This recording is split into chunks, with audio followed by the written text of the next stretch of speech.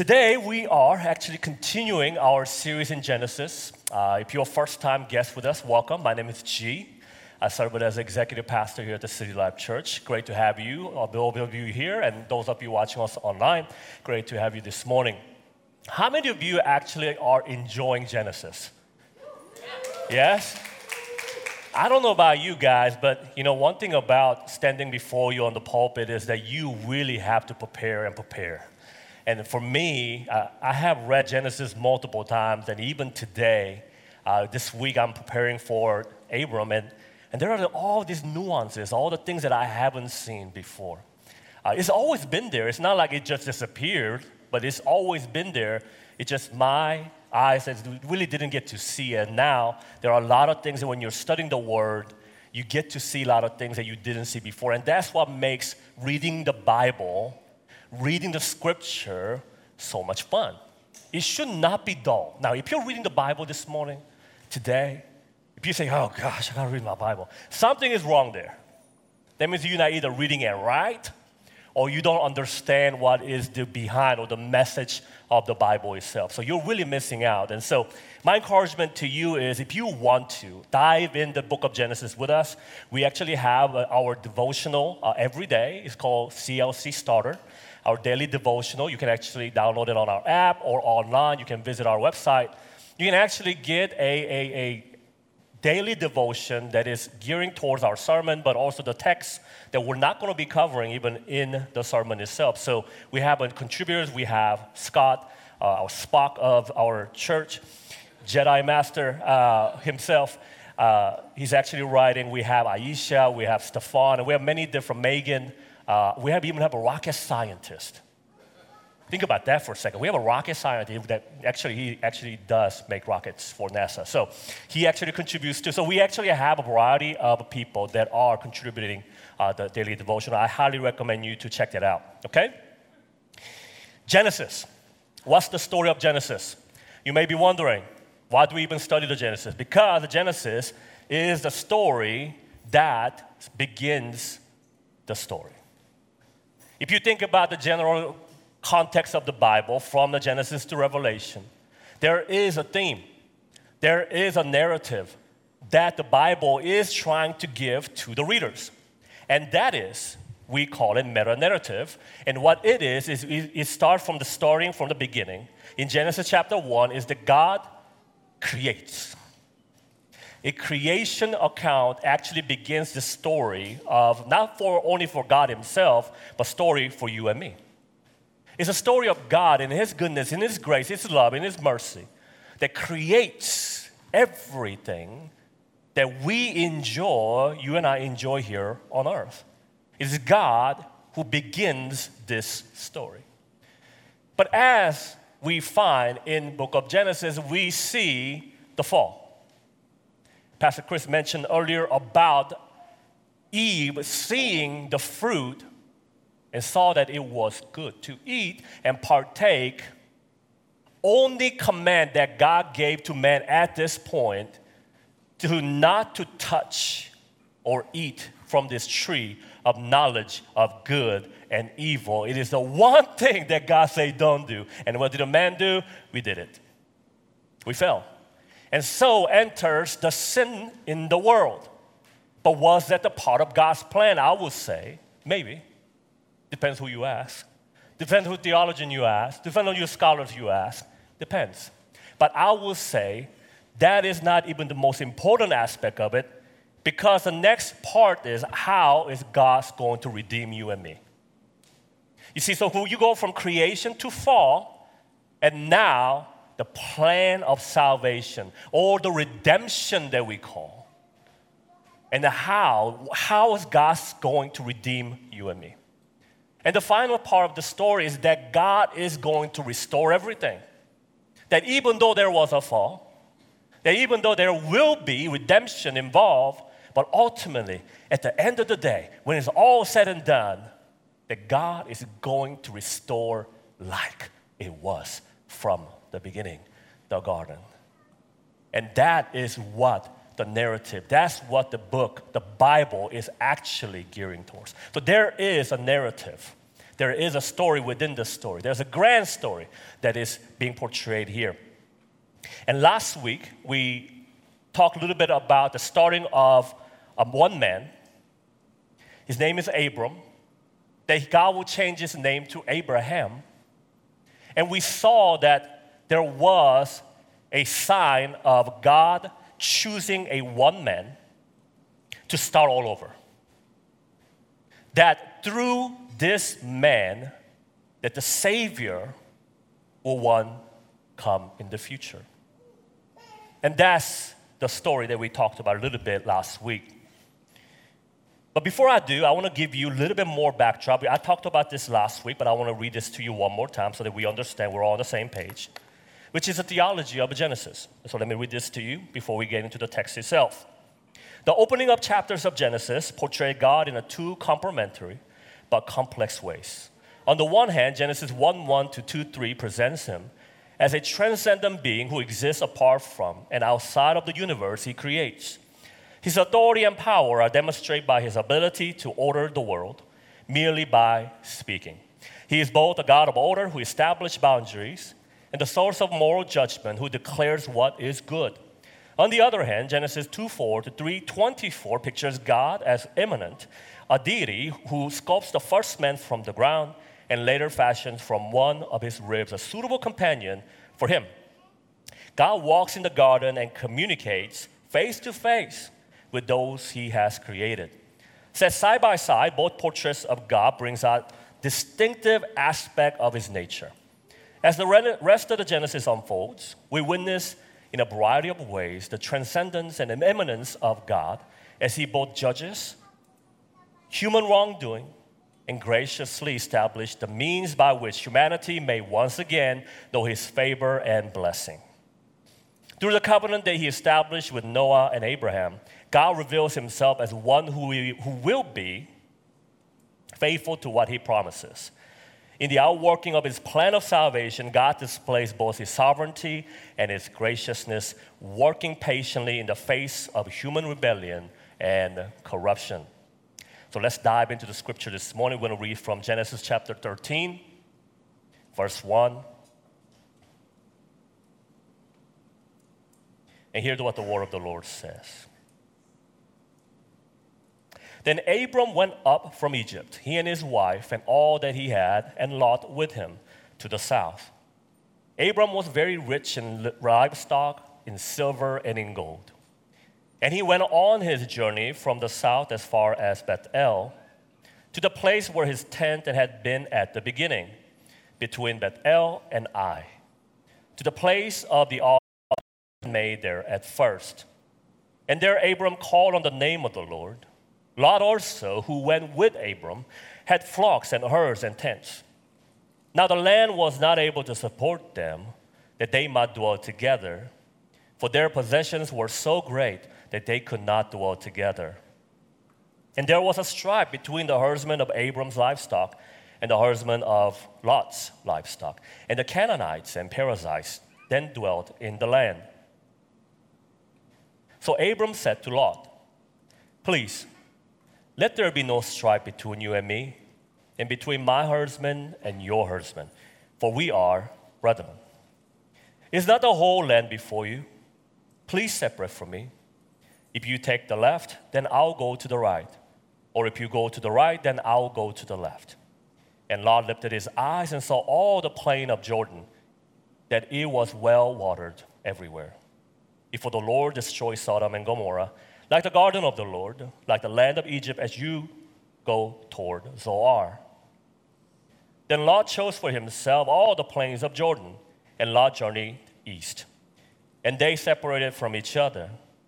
Abram dwelt in the land of Canaan, and Lot dwelt in the cities of the plains and pitched his tent even as far as Sodom. Verse 13. But the men of Sodom were exceedingly wicked and sinful against the Lord. And the Lord said to Abram, after Lot had separated from him, "Lift your eyes now and look from the place where you are, northward, southward, eastward, and westward. For all the land which you see, I give to you and your descendants forever. and I will make your descendants as the dust of the earth. So that if a man could number a dust of the earth, then your descendants also could be numbered. Arise, walk in the land through its length and its width, for I give it to you.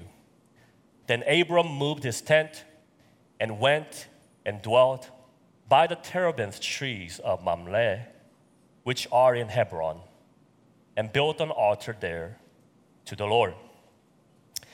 This is the word of the Lord. If you remember last week, we began the story of Abram. We started in chapter 12 where God is calling Abram out from his home country. The place is called Haran in Mesopotamia, Ur, which is by the Euphrates River. And God will call a man, this man, specific man, God will choose this man out of Haran to go to a place of unknown. Now, you may be wondering why Abram. And there are a list of things that we can say now that we know the entire story. But if you look Abram, it's established when God actually called Abram, he did not have much to offer. The man is full of flaws. He's an idol worshiper. His wife is barren. And surely he doesn't have land for himself. And these are the very things that God will promise Abram, that he will make him great, that he will have a numerous descendants. The nations will be birthed out of the descendants of Abram, and the land. See, you cannot start a nation without land. And to be able to have a land is really the promise that God makes to Abram. And he leaves. He leaves his comfort of his home, comfort of his tribe, his family that he knew. He left everything behind in order to follow and obey God. This is a radical faith. This is a radical thing that Abram actually has done. And we see that this radical faith to the unseen world is a challenge itself, but somehow, some way, Abram believed God's word and decide to go into this journey of unknown. And there are a few things that I mentioned last week. Faith requires obedience. Obviously, when God says, leave your country, leave your family, leave everything behind, if Abram didn't obey, we would not have a story of Abram. We would not be even talking about him today. You see how important obedience actually is in the sight of God. Faith without obedience is not faith at all. Faith in Christ, in God, should lead you to obeying God's word. So much so we see in the word of Jesus himself, if you love me, you will obey my words. There's something that moves God. There's something that excites God is when we are obedient to his word. Opposite is also true.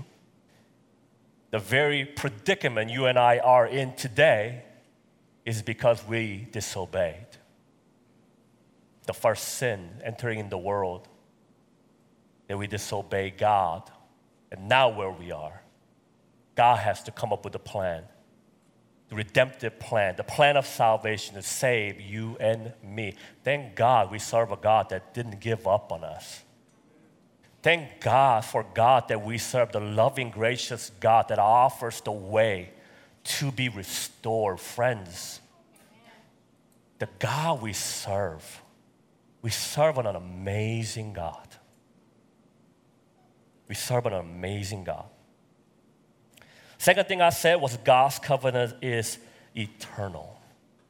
Le'olam in Hebrew, which is eternal. This is important for us to know that when God makes covenant with Abram and with Israel, with us, is eternal covenant. He's not going to change his mind. He's not like you and me. When there's an offense or when there is hurts, we give up on people. God will not contradict himself. Scripture tells us that Jesus is same yesterday, today, and forever. Thank God for that. Thank God for he is consistent. Thank God for he is same yesterday, today, and forever. And the same God we serve is the same God today. Isn't that great? I'm glad he's not like me, changing his mind all the time. And thirdly, God fulfills his promises. You see, God had promised these wonderful promises. One of the biggest promises that God makes with Abram is that he will have a son. And through this son, the nations will come out. And his descendants will be numerous as the sand and the stars. That's what God promised. And you may be wondering, we know the entire story now. Of course we know that it is true. But think for a moment, if you're Abram at that time, the course of 23 to 24 years, you did not see the promise being fulfilled. But it's only when Isaac comes into the scene. I can only imagine what Abram is going through, the grin in his face. I'm a father, so when you see your child, there is something that changes everything, the perspective of life. But for this case, for Abram to see the promised child coming through, I can only imagine the excitement that actually brought to Abram. Not only that, in Abram's lifetime, he will also see his grandchildren, Esau and Jacob. What he will see is only a speck of hundreds, thousands, millions and millions and millions of descendants that will come forth from that line. And 2,000 years ago, through the same line, putting our faith in that figurehead, the future Messiah, the number, multiplied greatly. And you are the very answer. You are the descendants, according to the Romans, that we are also the descendants of Abraham by faith. That when we encounter Christ and when we decide, when we encounter Christ in a whole new way, when the faith comes, God makes covenant with us. Through Jesus, for our faith in Jesus, now we are covenant with God. Okay, that's just introduction. I'm running out of time, so here we are. Whew. Let's just go right into the text, shall we? Before we run out of time. Oh my gosh, it's 11:53. Then Abram went up from Egypt, and he and his wife and all that he had along with him to the south. In Hebrew, it's Negev. Negev is actual area, the southern part of Israel. And he is going from Egypt to Negev. And you know the story behind the story is that it actually starts in Genesis chapter 12. When he's in Egypt, there was a fallout. There was a mistake. There was a lie and deception. There is a story within a story where it's not so great for Abram. He sell out his wife. If you haven't read that story, that's actually the case. Okay? He tells his wife, hey, we're going to Egypt. And if they know, because you're beautiful, number one, and because they know that you are my wife, they're going to kill me. So why don't you pose as my sister so I don't get killed, right? And so that's how the story went. And so when they get to Egypt, and the princess of Egypt see Sarah, and they say, oh my gosh, she's beautiful. And so they bring her to Pharaoh, and they were planning to get married. And then God put a curse on Pharaoh. And then Pharaoh come to Abram and say, hey man, what have you done? Why you do this to me? What have I done to you? Why you say these things? Why'd you tell me that this was why didn't you tell me this was your wife? Get out of here with all your belongings and things and servants and everything and go back to where you came from. And that's the backdrop of this story. He's actually returning from this incident. It's not good. I can only imagine this 230-mile journey was between Abram and his wife. Wife is probably shaking her head. It's like, I told you not to do that, but what you...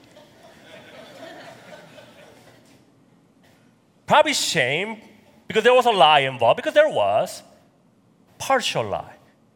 I won't get into that. But there is a sense of shame. There's a sense of failure as they're returning from Egypt. And verse 2, Abram, with odd verse, Abram was very rich in livestock, in silver, and in gold.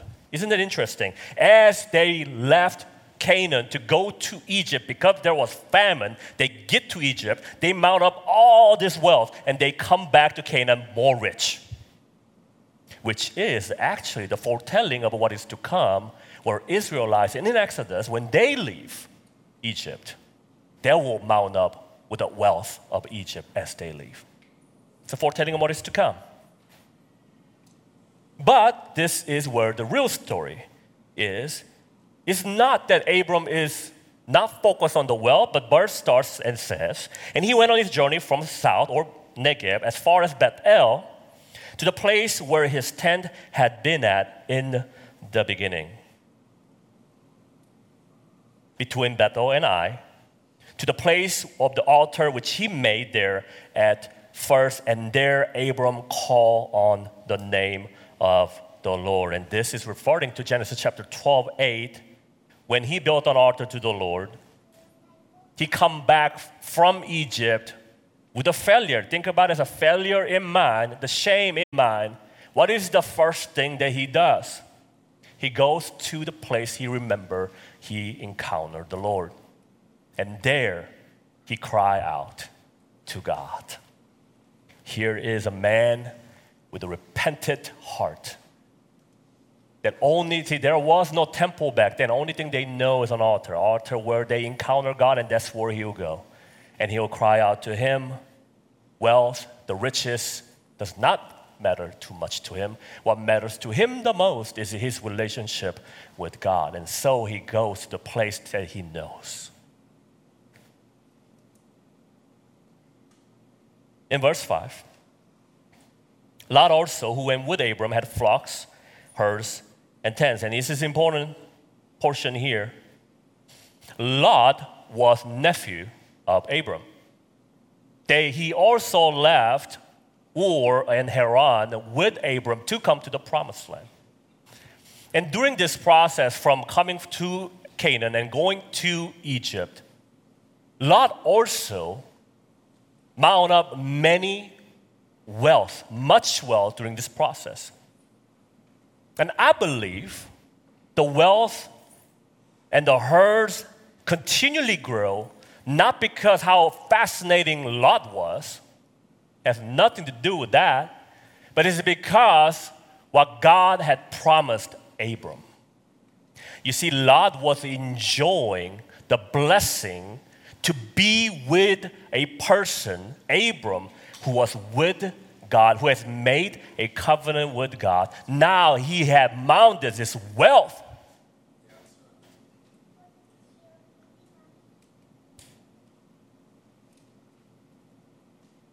But here is when the conflict starts. Verse 6, land was not able to support them that they might dwell together, for their possessions were so great that they could not dwell together. So you have a problem. As they come back from Egypt, now they have all these herds, sheep, goats, even camels. Camels were a sign of wealth back then. It's kind of like a Rolls Royce at that time. Camels. Even today, when you go to Israel or Egypt, the camel is roaming there, and if you have camels, it's very uncomfortable to ride that thing. I don't know if you ever want to ride it in the future. I don't recommend it. Just look at it. Take a picture next to it, pose. That's all I recommend. I don't think you should do more than that. But anyways, there is not enough land. And you know why? Because they are in Canaan. Now, Canaan, the places that are mentioned, especially in the Negev, is a desert. The desert. And because it's a desert, the water is scarce, and the food is also scarce. So, what the shepherds and the herdsmen has to do, they have to travel far to find food. And we actually see this in the sons of Jacob. They will travel far, far country to feed the flock. And here, we know that there is a conflict between Abram's herdsmen and the Lot's herdsmen. Interesting thing though, I think there is something else going on. There is something else happening in the Lot's camp. What's happening in the Lot's camp is there is disputes. Most likely, Lot's men are probably fanning the fire. Hey, we just got back from Egypt. Water was abundant there. Food is great. Why are we here? Why are we in this barren land where the water is scarce, food is scarce? Why are we here with this man? We can go to Egypt. We can go to Jordan. We can go back to Ur. We can go back to Haran, and we can be great in those places. But here we are stuck with Abram here in this land. Now, quick thought. If you were able to gain all these riches because of somebody else's favor, wouldn't you try to work it out? Wouldn't you try to make some kind of way to make this work? And you see, Lot is not trying to negotiate. We don't see him trying to make ways to reconcile with Abram. We do not see it. I just don't. And by his action, we know exactly why he wants to separate. He wants to take what is his and he wants to cut off completely because he wants to dwell elsewhere. The land that was promised to Abram is not enticing to Lot's eyes. Verse 8, so Abram said to Lot, and this is what I call speech of Abram. Beautiful speech. In verse 8, he says, please, let's stop there.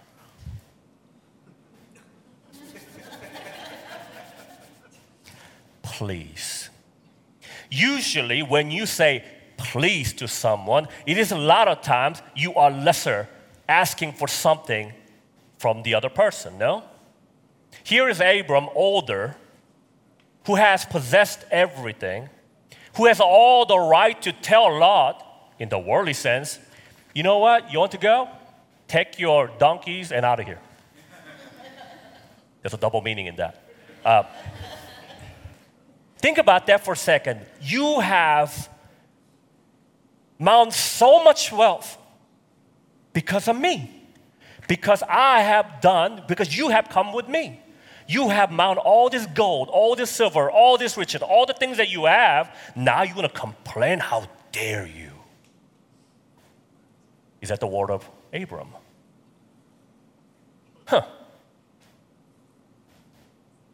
Let there be no strife between you and me. I like that. Here is a man.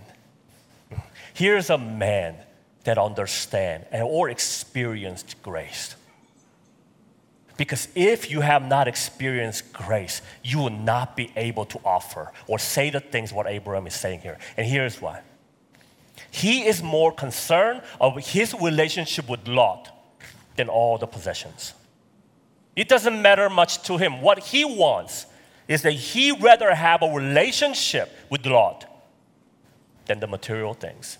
And what he's about to offer to Lot, wow. It's an offer that he cannot refuse. It's not the whole land before you. Whole land, the entire land that God has promised Abram.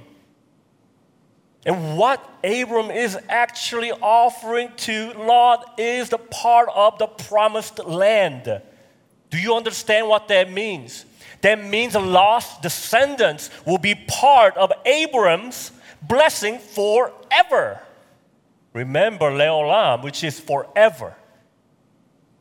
Lot had an opportunity to be part of this grand story of salvation and be part of God's blessing. But what did he do? You see what Abram is offering, right? He's offering the very land that God had promised. But verse 10, Lot, here we go. Oh, before we do that, verse 9, please separate from me. If you take the left, then I'll go to the right, or if you go to the right, then I'll go to the left. Now, there's a map that I would like to show you. I have my laser pointer this time. First service, I didn't have it, so. What's my preaching without map? Okay, so here you go. This is Canaan. This is Moab, Ammon, Bashan, Aram. This is Canaan, and this is Negev. Okay? Where Abram and Lot is talking is about right here. Can you go to the next slide, please? You are standing about in this area. What Abram is actually offering to Lot is that if you go to the left, remember they're looking this way. If you go to the left, I'll go to the right. If you go to the right, I'll go to the left. Clear. This is very important for you to know. Abram never offered the land that Lot is about to go. Never. What Abram offered was the Canaan, the promised land. And Lot lifted his eyes and saw all the plains of Jordan. These are mountain and these are the plains. And this area is rich with soil, abundance of water, and scripture actually gives a description like garden of the Lord, like the land of Egypt as you go toward Zoar. Abram never offered that part. And he goes.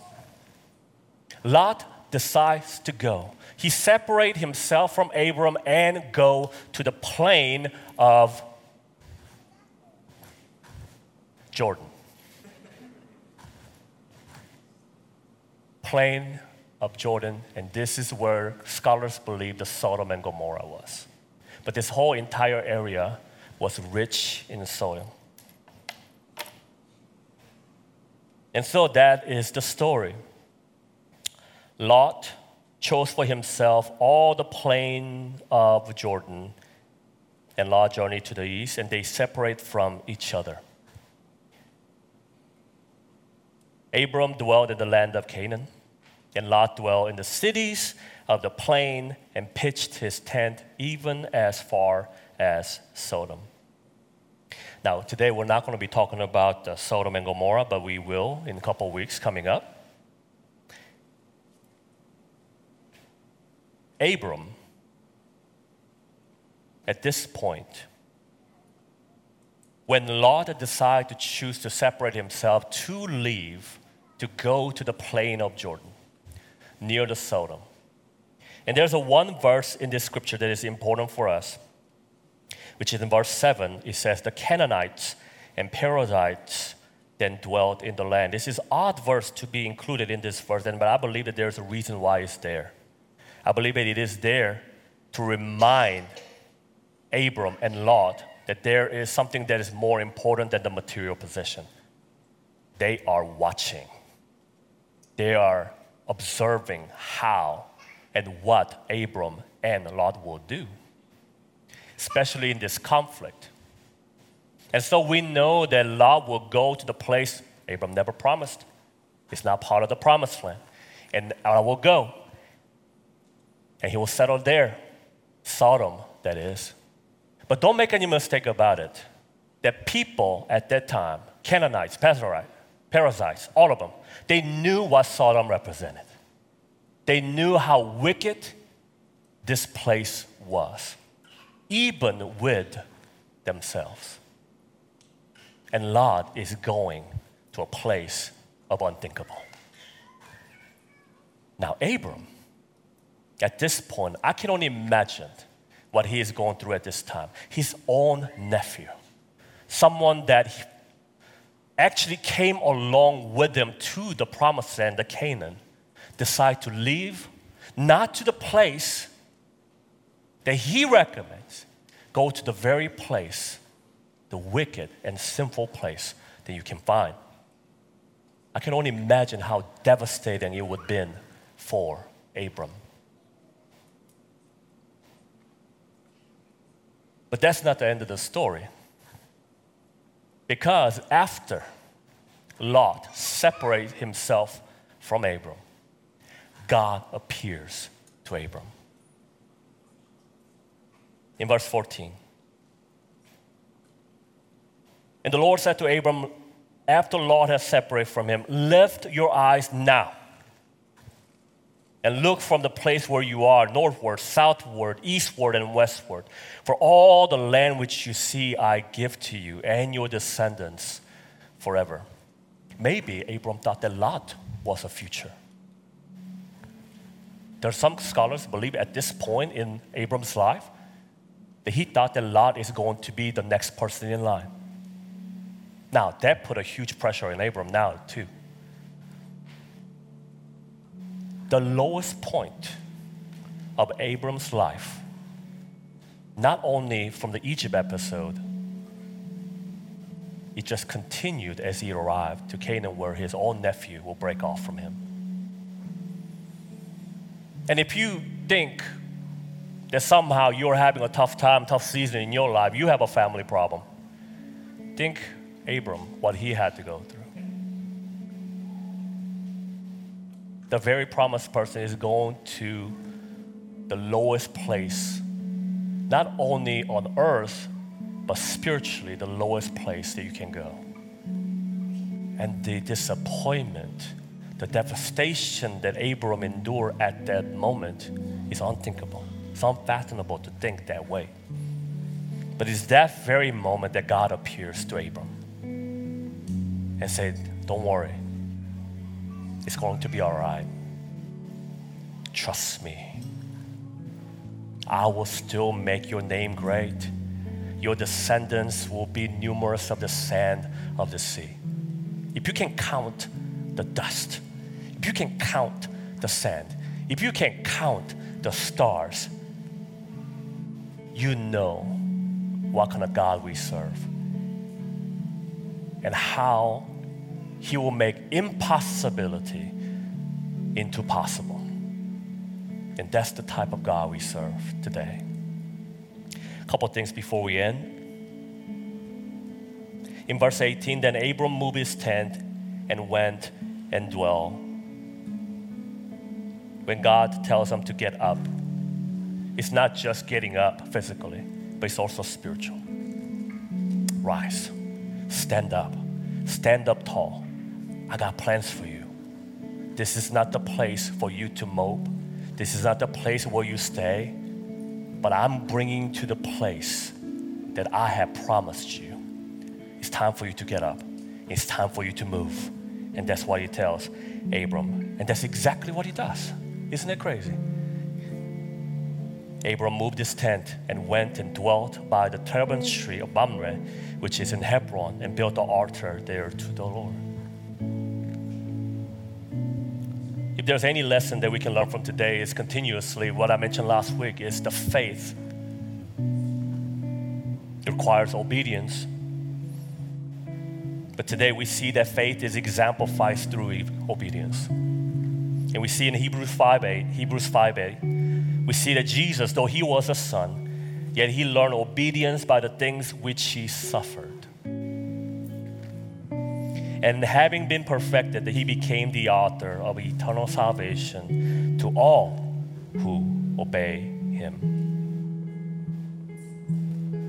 If Abraham didn't obey, there will be no story of Abraham. Jesus would not have come through the line of Abraham. There will be no story of Jesus if the Jesus decided not to obey God.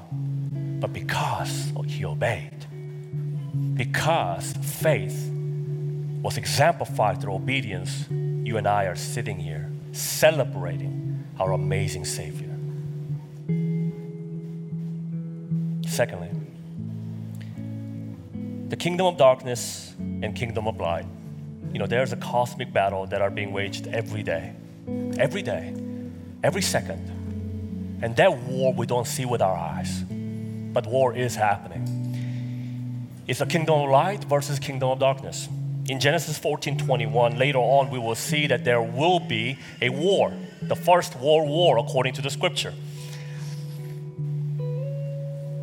And there Lot will be captured, where Abram has to go and rescue. As he's returning from the rescuing of Lot, I can only imagine what that conversation would have been. King of Sodom shows up, the king that was defeated. But he comes to Abram in verse 14:21, give me the persons and take the good for yourselves. Now, the word persons or nefesh is not persons, but it's a soul, inner being of man. There is a war happening right now. It's the kingdom of darkness and kingdom of light. Both are waging war after the soul of a man and woman. It seems as if when you're living in the world, you feel like you're losing. It feels like things are getting so dark you don't see light. But friends, brothers, sisters, you are the light of the world. When God rescued you and me, he had a plan. He had a plan to take us into the world that is dark, to be the light of the world that you cannot escape. And that's what we're called to do, be the light and salt in the world. And finally, eyes of faith perseveres and resists temptation of the world while fixating our eyes on eternal hope. Abraham and Lot both saw the land with their eyes. But what separates one from another is the eyes of faith. Abraham was able to see beyond physical blessings and the generation blessings that was far beyond himself. Brothers and sisters, I encourage you to walk by faith and not by sight. Don't get caught up in this world, the things of the world which perishes so quickly. The things that promises you from this world will not remain. But things that God promises will remain forever and ever and ever. And those things, my friends, are you should be after. Walk by faith.